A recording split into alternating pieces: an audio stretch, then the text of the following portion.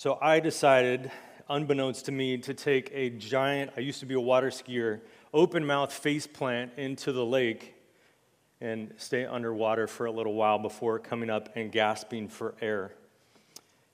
This might be the best sermon you ever hear on fasting, because it might be the only sermon you've ever heard on fasting.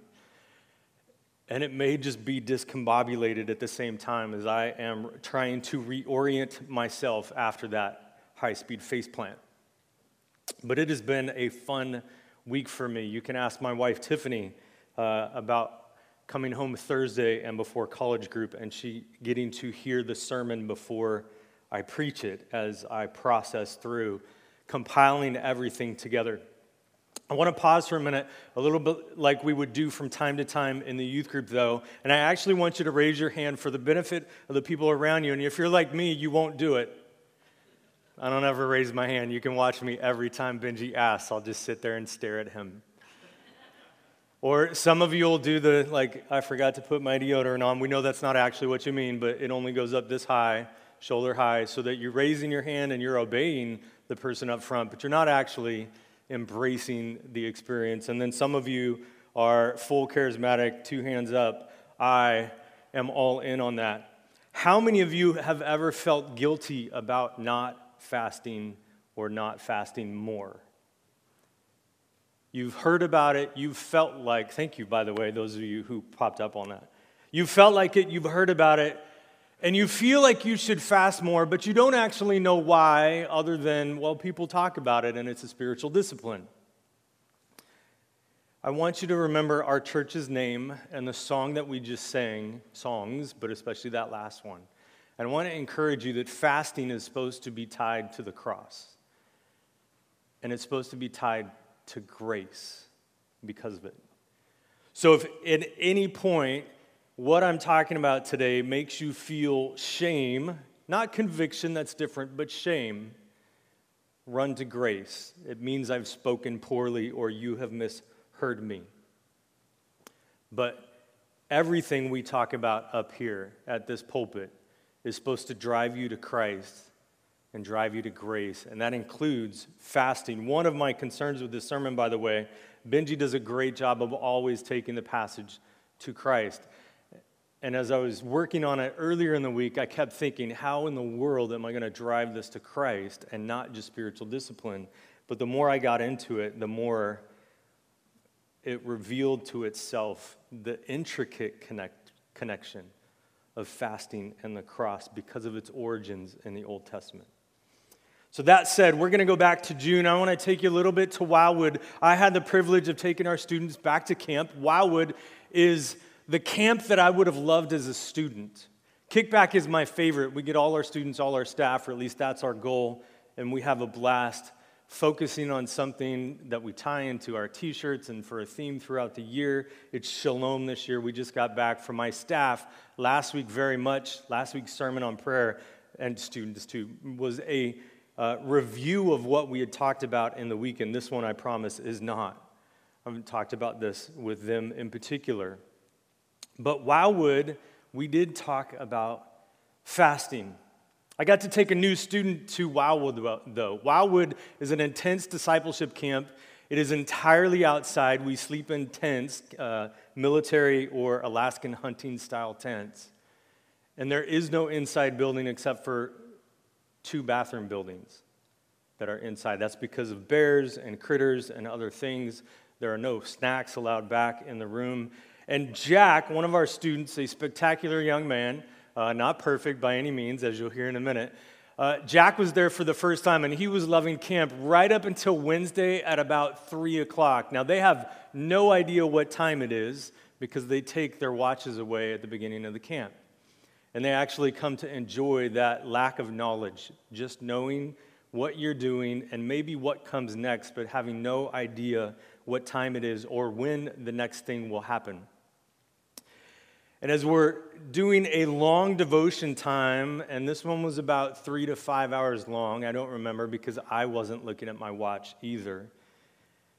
About maybe an hour and a half into it, I look over and Jack is just giving me a look of pure anger. Well, comical anger, actually. It even reached the point, I believe, if I remember right, that his hands are on his hips, and he's giving me a particular look that Jack has from time to time when he's passionate about something, and he is angry at me. Because earlier in the morning, one of the camp staffers led a chapel. His name was Daniel, and these are my notes from the chapel. He's talking about fasting. He says, we've been placed in a world in which we eat every 4 to 6 waking hours, and God gave us taste buds to enjoy it. We like eating. It tastes good to most of us, and we don't want to give that up.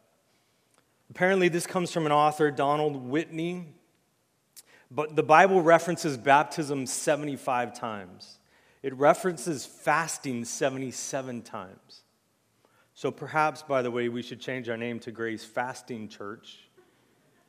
I'm not recommending that. I'm just posing the question. He also mentioned Romans 8:18, that the sufferings of this present world are nothing compared to the eternal glory. That is certainly true, that when we fast, it should remind us that there is a spiritual world, that we are not merely physical. In fasting, we say no to a certain good, eating food, to say yes to a better good.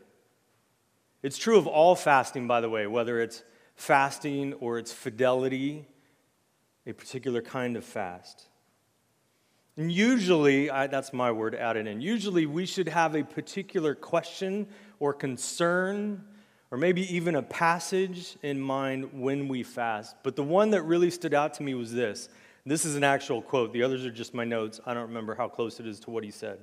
But this is what Daniel said. I don't know if he got it from somewhere else. If he did, I'm sure he referenced it, and I just lost that. But the words were very poignant to me. Quote, if you're fasting and not praying, then you're just being hungry. End quote. The Bible doesn't call us to just be hungry. I'm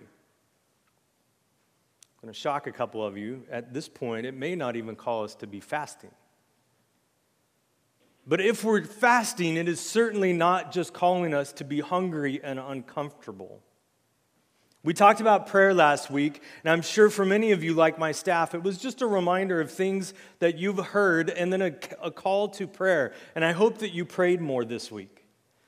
But much to Papa Chet's lament, that's the older Chet in our group, not the worship Chet in our group. It's fun trying to reference two wonderful men in our church that have the same name because they're a father and son, if you don't know.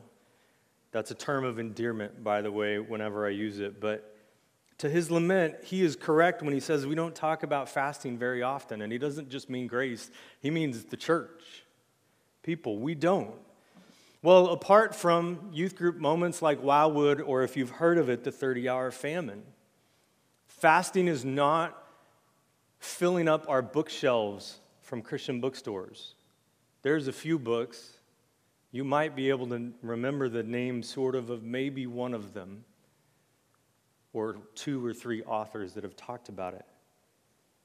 So he's right to lament that. And today we're going to think through what many passages say about fasting. It may feel like I'm talking about all 77. I promise I'm not. And I may frustrate you if I don't get to the one you want.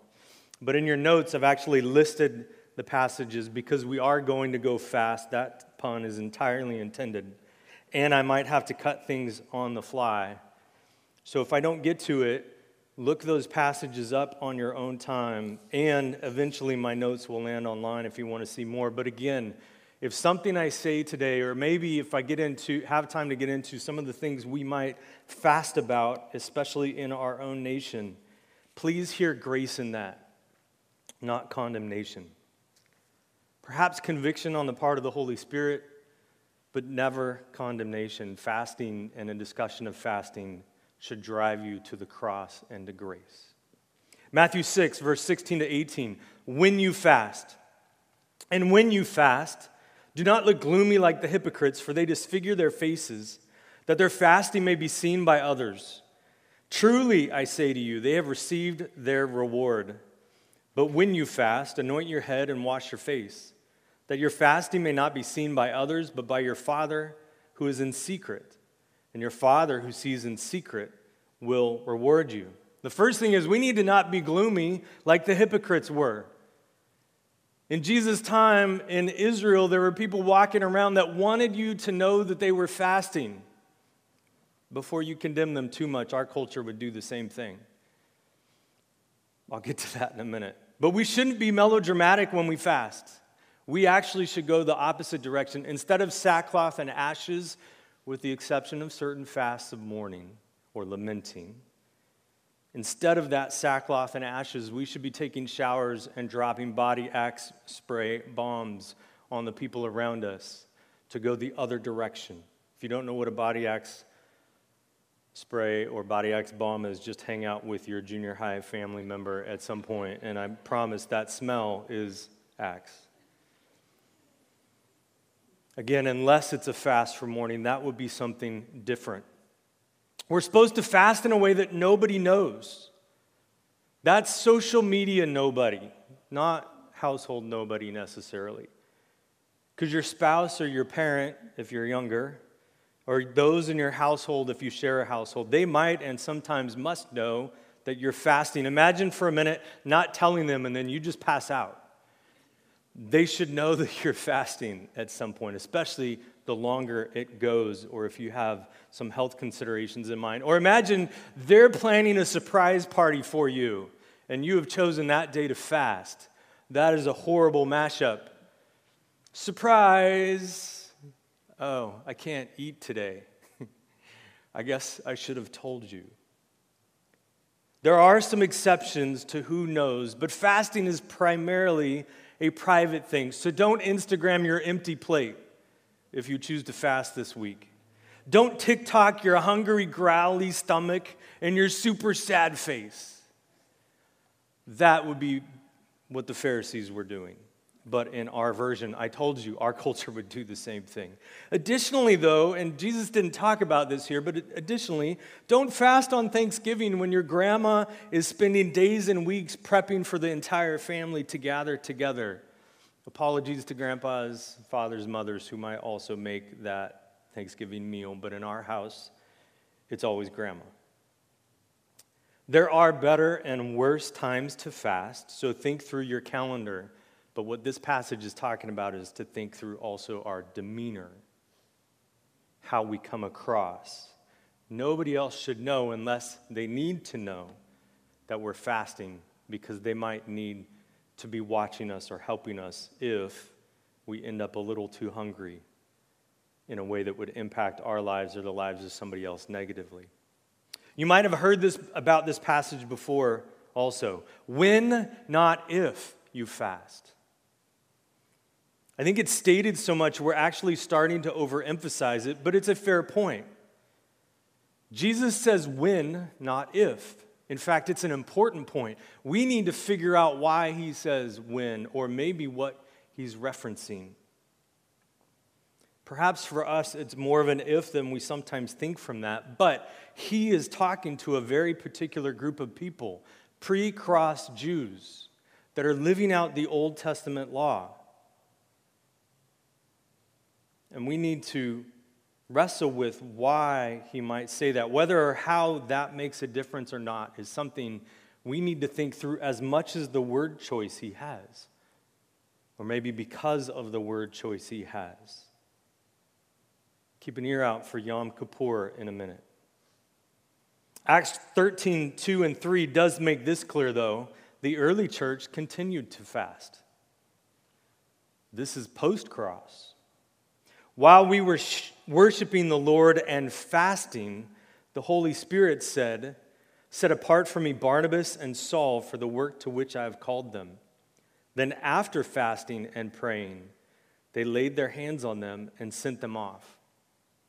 As you think through whether you should fast or not, keep in mind that fasting led to the commissioning of the Paul and Barnabas ministry partnership, an incredible ministry partnership throughout the New Testament, at least until they broke up. Our next passage, Matthew 9, 14 through 17.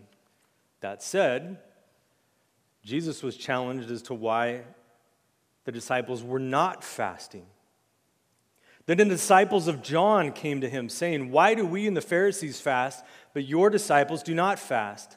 And Jesus said to them, "Can the wedding guests mourn as long as the bridegroom is with them? The days will come when the bridegroom is taken away from them, and then they will fast.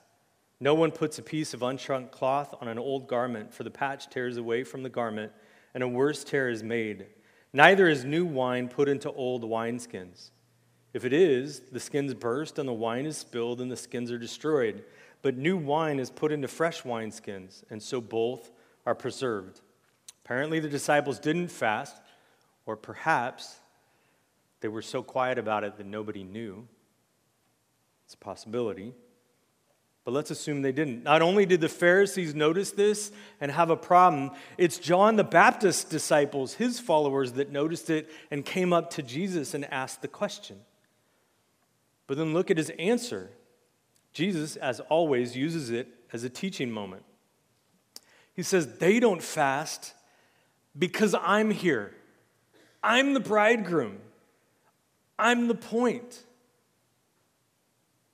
So they don't need to fast, at least not right now. They'll have time to fast later." Later when he's gone. But what is he referencing? Is it after the ascension and until his return, or does he just mean after the cross and before the resurrection? Because I promise you, they were fasting that weekend. They were sad and desperate. They probably weren't even hungry. It may not have been an intentional fast. It was grief. And if you've ever watched somebody go through grief close enough, you'll remember the moment you have to remind them to eat. It's hard. Again, we, every 4 to 6 hours, some of you more than that, some of us more than that, let me be honest. Our hunger and our taste buds are craving something. We like to give teenagers a hard time about going to the fridge and saying there's nothing to eat, but I do that even in my 40s. Okay. Open the pantry. Nothing there either. Go back to the fridge. I guess I'll have a banana. Ruin my fasting. I do the same thing that the teens do. But Jesus says, "I'm the celebration." He's referencing something in particular, by the way. He calls fasting also an old wineskin, unfitting for new wine. In other words, fasting will come to an end someday. I don't think we'll be fasting on the new earth. It's going to be different for eternity. It's going to be different. Or you might argue, no fasting after the resurrection. That's part of what we got to wade through, and I know I'm not helping right now because I keep giving you this and then that because that's where Scripture goes with it. This, but then that, but then this. Maybe no fasting, but certainly, and this is key, no more need for the Day of Atonement, Yom Kippur, after he actually makes atonement at the cross. And his answer echoes Zechariah 8:19, that our fasting will be turned to feasting. Thus says the Lord of hosts, this is meticulous, "The fast of the 4th month and the fast of the 5th and the fast of the 7th and the fast of the 10th shall be to the house of Judah seasons of," catch this, "joy and gladness and cheerful feasts. Therefore, love, truth, and peace." There's going to be a turning point. And the question is it eternity or is it now because of the cross he's made atonement? Is it now fulfillment? Is it later fulfillment? Or is it now and later fulfillment? I always go with that last one, by the way. Sinclair Ferguson in The Whole Christ alludes to this, or points this out. Fasting as a national Old Testament command is one time in the law, and it's the Day of Atonement, Yom Kippur, which, by the way, was this last Wednesday night to Thursday dinner. It is the fast. Now, the nation of Israel added in 5 other fasts, but in the law, there was one, the Day of Atonement. So when Jesus says, I'm the celebration, that's what he's talking about. I'm the one who's making atonement for your sins. Fasting was a foreshadowing of grace at the cross. It was repentance and lament for their sins every year as a sacrifice was made to foreshadow atonement. Fasting is all about grace. From the law, it is all about grace. So if and when you fast, make sure you focus on Christ and are driven to grace, because that was the point even from the beginning. The fast, Yom Kippur, is all about Jesus and prepping for the Messiah. It was an annual reminder. Now, it mentioned the other times. There were other reasons that the nation began to fast in remembrance of what God had done and moments in their history. But the fast was the Day of Atonement. And now that Jesus has come, now that atonement has been made, fasting has changed to feasting. And that does not mean we never fast, but it does mean we need to remember Yom Kippur when we do. And more importantly, the cross and the resurrection. Interestingly, I noticed this as we were doing our DVD series on spiritual warfare. Fasting is surprisingly absent from Ephesians 6. The passage on spiritual warfare, the passage explaining how we stand firm in the face of Satan and demonic influence, makes no mention of fasting. In fact, there is little to no mention of fasting in the epistles. Feel free to correct me on that or have that discussion with me if you think, but I couldn't find it, and when I looked up on the internet thinking, I gotta be wrong, right? It was confirmed. You see, the Old Testament talks about fasting quite a bit, those 77 references. The Gospels talk about fasting. Acts talks about fasting, and then it's absent. We know that the Acts church fasted, and we know from history that the early church fasted. But Paul and Peter and John and James, the authors of the New Testament, inspired by God writing through them, all left it off the menu. Or fans of In-N-Out, perhaps they'd simply placed it on the secret menu. My brain goes to Mark 9:28. This is part of the conversation I was having with Tiffany on Thursday. And I've used this with students. In fact, I used this on the mission trip. We were talking about spiritual warfare, and I referenced it. And for some reason, I always want to place it in Acts, which doesn't even make sense because I know it's Jesus that is the one talking about it. But I was trying to put it in the middle of Acts. It's Mark 9:28. There's a parallel passage, Matthew 17:19, where they say, why couldn't we cast out the demon? And he says, it's because you need to pray and fast. Except if you read in your Bible, that's not there. It's in a footnote at the bottom. That was really tough this week. I actually struggled. This messed with my theology this week. And it's offset by Acts 13:2. Don't forget that. We know that the church fasted and continued to fast. So there's a place for it in spiritual discipline. But my go-to passage in my mind of here's one of the times to fast is when you're in the face of spiritual oppression. Fast. Jesus said it, except it's a variant and it's probably a late addition, and it's possibly best explained by saying a scribe wanted to emphasize fasting, but Jesus never did. It's not the only explanation for that. But at least this, the context of both Mark 9 and Matthew 17 is an emphasis on faith. that their faith was too small. It's the same passage where the man says, if you can help my son, and Jesus goes, if? And his response is, I believe, help my unbelief. And Jesus is making a statement not about fasting, but about having enough faith to his disciples. It's very interesting. I'm sorry if this sermon on fasting is not going the direction that you think it should or that you want to. Go check out all 77 passages if you want to, and I am not trying to discourage fasting. But it's interesting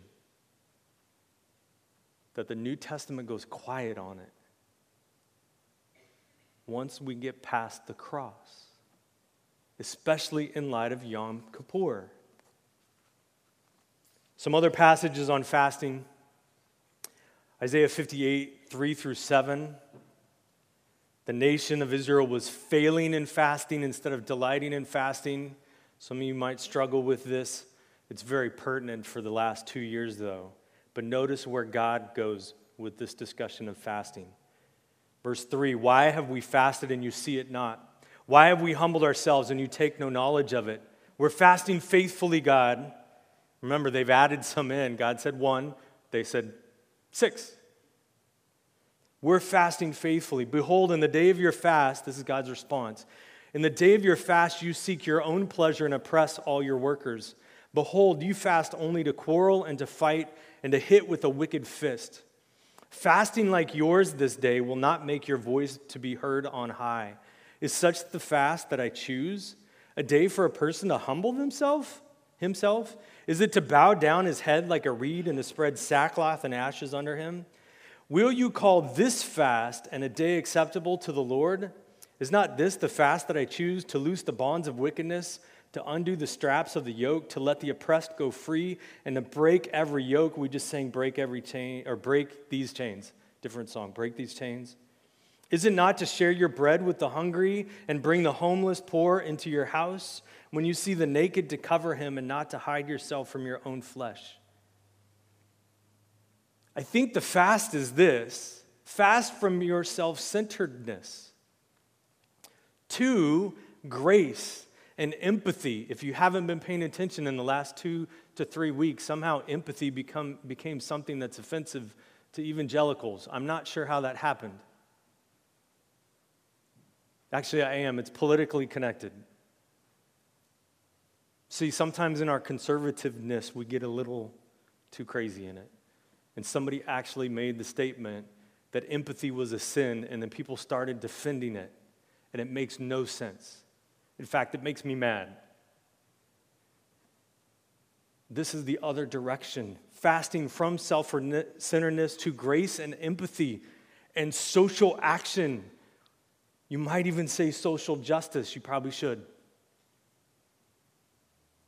Fasting to loving others. And I'm not trying to land on any political territory of where this goes, but it should connect your heart to empathy for the Haitian and the Afghani, for the hungry and the homeless in our city. God just took it there.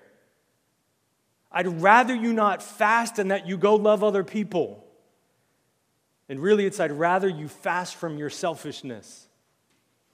Part of fasting is to get us out of ourselves, and that when my stomach growls for an hour because I skipped lunch on purpose, I have sympathy for the person holding the sign at the corner, even if I'm not okay with them holding a sign at a corner. Because I just got my body involved in prayer. There's more to it. Joel 1, 13 through 15. There's even fasting and national repentance and mourning. You see, while there was only one Old Testament law commanded fast, that didn't mean that had to be the only time they were fasting. They could fast on their own, or they could call the nation to fast.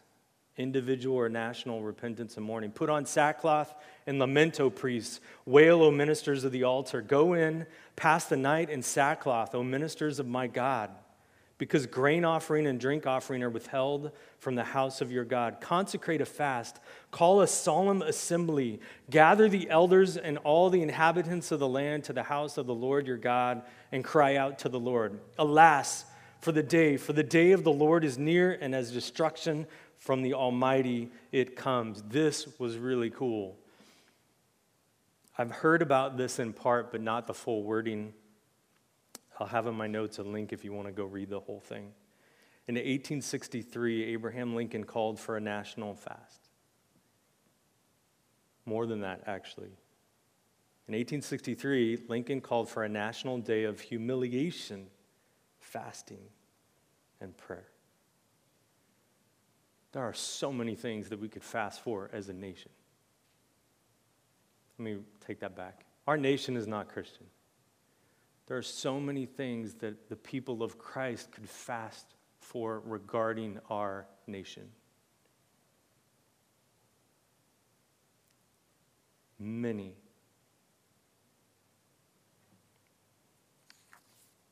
I thought it was cool that Lincoln called for fasting and humiliation. Esther 4:15-17. Then Esther told them to reply to Mordecai, "Go, gather all the Jews to be found in Susa and hold a fast on my behalf, and do not eat or drink for 3 days, night or day. I and my young women will also fast as you do. Then I will go to the king, though it is against the law, and if I perish, I perish." Mordecai then went away and did everything as Esther had ordered him. We fast in spiritual crisis. We fast and sometimes enlist others to join us in fasting.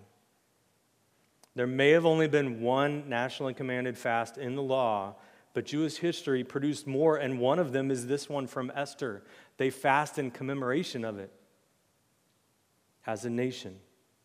So again, sometimes we fast in the face of spiritual crisis. I'm struggling, Lord. I'm feeling the weight of the spiritual battle, and I will fast. And sometimes it's so intense we enlist the help of others to fast with us. Some of you may be wondering too, is it okay to fast from something besides food? 1 Corinthians 7:5, do not deprive one another, except perhaps by agreement for a limited time, that you may devote yourselves to prayer, but then come together again so that Satan may not tempt you because of your lack of self-control. That's for married people, by the way. But it shows us fasting for spiritual reasons from something other than food. Number 6 talks about the Nazirite vow, and there was a limited fast from food, drinking, but it was also fasting from death. You couldn't even go to a loved one's memorial service. And there's one more, I'm blanking on it right now, sorry. From wine, from haircuts, the obvious one, Samson. Fasting from a haircut. Every time you look in the mirror, it was to remind you that you were fasting. Now, we don't usually think of it that way, but that's what it is. So tech fasts, social media fasts, and other non-food fasts are legitimate if they are prayer-focused. And those of you doubting the significance of a tech fast, this is the screen generation, and they feel tech as much or more than food. You withdraw tech and media from somebody young. Just turn off the Wi-Fi. You'll find out how much they crave it very quickly. By the way, they love it when it's taken away, but they struggle with it at the same time. They rejoice in it once it's gone and they get used to it. Oh, by the way, sorry also, we love it and feel withdrawal. Most of us now count as the screen generation. You're probably in that. There's a few of you that don't, perhaps. Here's one test. If you have ever texted your spouse or your kids instead of going to the next room, you count. You experience tech and media withdrawal. But there is something unique and particular about fasting from food. So how do we mesh all of this together? How do we find shalom or peace with fasting? It starts with Christ. The fulfillment of Yom Kippur. The fulfillment of the Jewish Day of Atonement. The commanded fast. All fasting should be Christ-focused and grace-infused. If not, you're not just being hungry, you're forgetting the point. We should also acknowledge that there is freedom in fasting. There's no continued command or instruction for fasting. Perhaps that's why we don't talk about it more or understand it better. That said, there is a clear model for fasting throughout all of faith history. It's a practice that we see left and right. In Acts 13, we see the church doing it. I already read that. But we hear throughout what's recorded in history from the church a pattern of fasting, a continuance of fasting. So we should probably be familiar with fasting, while we also recognize that it's not a frequent spiritual practice. It's different. In other words, we pray without ceasing. We pray unceasingly. We read Scripture regularly and we meditate on it throughout each day. Those are both biblical commands. And then we should find shalom and peace with fasting, however we implement it, or perhaps if we choose not to implement it, and certainly for those who just can't, at least on the food side, because their bodies won't allow for it. Those of you with health issues, find a different way to fast. Talk to your doctor if you think you want to fast from food. But perhaps, or it is okay not to fast. We have grace and biblical instruction guiding us through when and whether and how to fast. And we have a rich history from our church history of that as well. This might be the most valuable part. We should recognize it as a heavyweight weapon for heavy moments. Like any powerful resource, by the way, we're better off with it if we're familiar with it before we ever need it. And that would lead to the spiritual discipline of fasting, that we become familiar with it in practice so that it is not awkward and unwieldy if we feel like we need to utilize it at the time. So I recommend fasting yearly, perhaps even monthly, for those of you that are motivated or find it valuable. If you're going to fast more than that, if you're going to fast weekly, I would encourage you to be wary of legalism, because that's typically what we see from the Jews and from our own church history. That it can be very valuable, but it's very tempting to start thinking of ourselves, if you are a regular or even an advanced person of fasting, that you are better than those who don't fast or don't fast as often. We should fast when we're stuck regarding a major life or spiritual discipline. Maybe you're thinking about joining the California Exodus, or you're thinking about a career change. You're not sure which college to go to or what degree to pursue. Or you're facing persistent conflict with somebody. I mentioned that last week, and hopefully we are praying for God's kingdom and their blessing, their shalom. But perhaps it's time, because nothing is changing, to implement fasting. Maybe you're frustrated with the church and you're thinking about leaving. Those perhaps are all moments to fast. We know this nationally. I don't know about the studies globally yet. We know this nationally, and the church has faced a major upheaval in the last year and a half, and people have left in droves, some permanently, or at least some to nothing, others just to change churches. What if all of them fasted first? How would that have changed the statistics? What if even just having the mindset that they should have fasted in that moment would have changed the statistics? Also, have you been praying and you feel like you still don't have an answer? Then pull out the heavy resource, the heavyweight weaponry, and fast. By the way, fast and prayer, intricately connected. Where appropriate, have you asked others to join you in fasting like Esther did? I'm not getting anywhere in this. I've prayed forever and faithfully, and I have no answer, and I don't believe that God is ignoring me. So I need to take it to another step, and I've fasted, and I still have no answer. Friends or small group or Sunday school class, would you join me in prayer and fasting as I make this decision? Just don't forget to break out the heavy weaponry when you feel like you haven't gotten an answer despite much prayer through a spiritual crisis. So familiarize yourself with the spiritual discipline of fasting, making sure you focus on Christ and remember grace. Pick a meal or a day, one that isn't physically, emotionally, or socially demanding, by the way. Don't fast on your wedding day. Please don't fast on your wedding day, especially if I'm the one doing the wedding, because you're going to pass out. Hopefully it's a funny story and not a medical story if you do. Pray and place the meal on any time you feel those hunger pains. Don't forget to plan ahead how you're going to break fast. Learn from the Jews. Fast from after dinner up till the next dinner if you're going to go with an all-day fast and not just a meal. Try a non-food fast, text, social media, or something else that you cling to or crave that is not inherently sinful. You can't fast from sin, by the way. That's called repentance. It's not fasting. It's obedience. It's different. We're talking about neutral or even good things, like 1 Corinthians 7. Recognize when and if you're already intentionally and prayerfully fasting. You might not know that you're already doing it.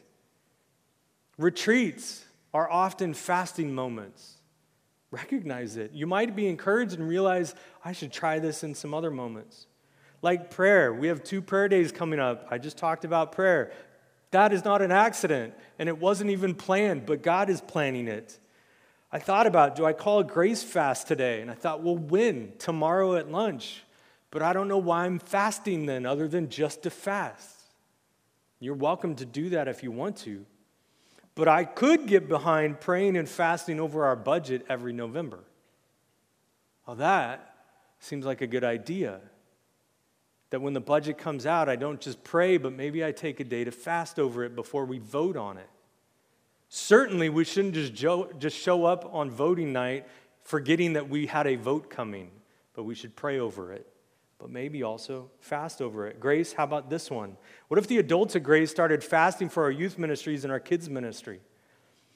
Saturday night, altar call night at winter camp. Wednesdays, usually the toughest day at Wildwood. Various times and days during our missions trip. What about the first night of Awana that we just had for those that are not helping out? Those of you that are helping out, not a good night to fast. You need energy to hang out with those young people. But the rest of us, couldn't we fast on a Wednesday night? I wonder what that would do to Awana. Or the first breakfast or lunch of VBS.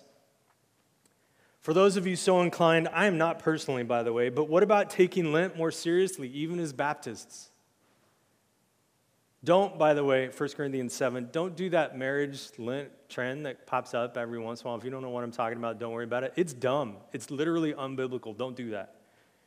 But there are other things for Lent that you can give up as a fast. What if we had Tech Fast Tuesday after Cyber Monday? To focus on prayer and community and remind ourselves that there was once a world without our technology. There's not really a right or wrong answer as long as you focus on Christ and remember grace. So have fun finding peace with fasting wherever you think it fits in your life. And always remember, if you're not praying when you're fasting, then you're just being hungry. Let's pray. Lord, as we stew on this for a bit, challenge us with how you would have each of us fast. Challenge us perhaps on how you would have Grace fast as a community. Lord, whether it's a fast to remind us that we are made for a spiritual and not just a physical eternity, or it is fasting and lament and mourning over the sins that we see in the nation that we love. Convict us where we are in error. Guide us in discipline that we would not stray from grace and become legalists if we choose to fast, but to be pointed to the cross all the more because we have set aside a time when we usually enjoy those taste buds you gave us to focus on prayer and watch what you would do. We praise your name. Amen.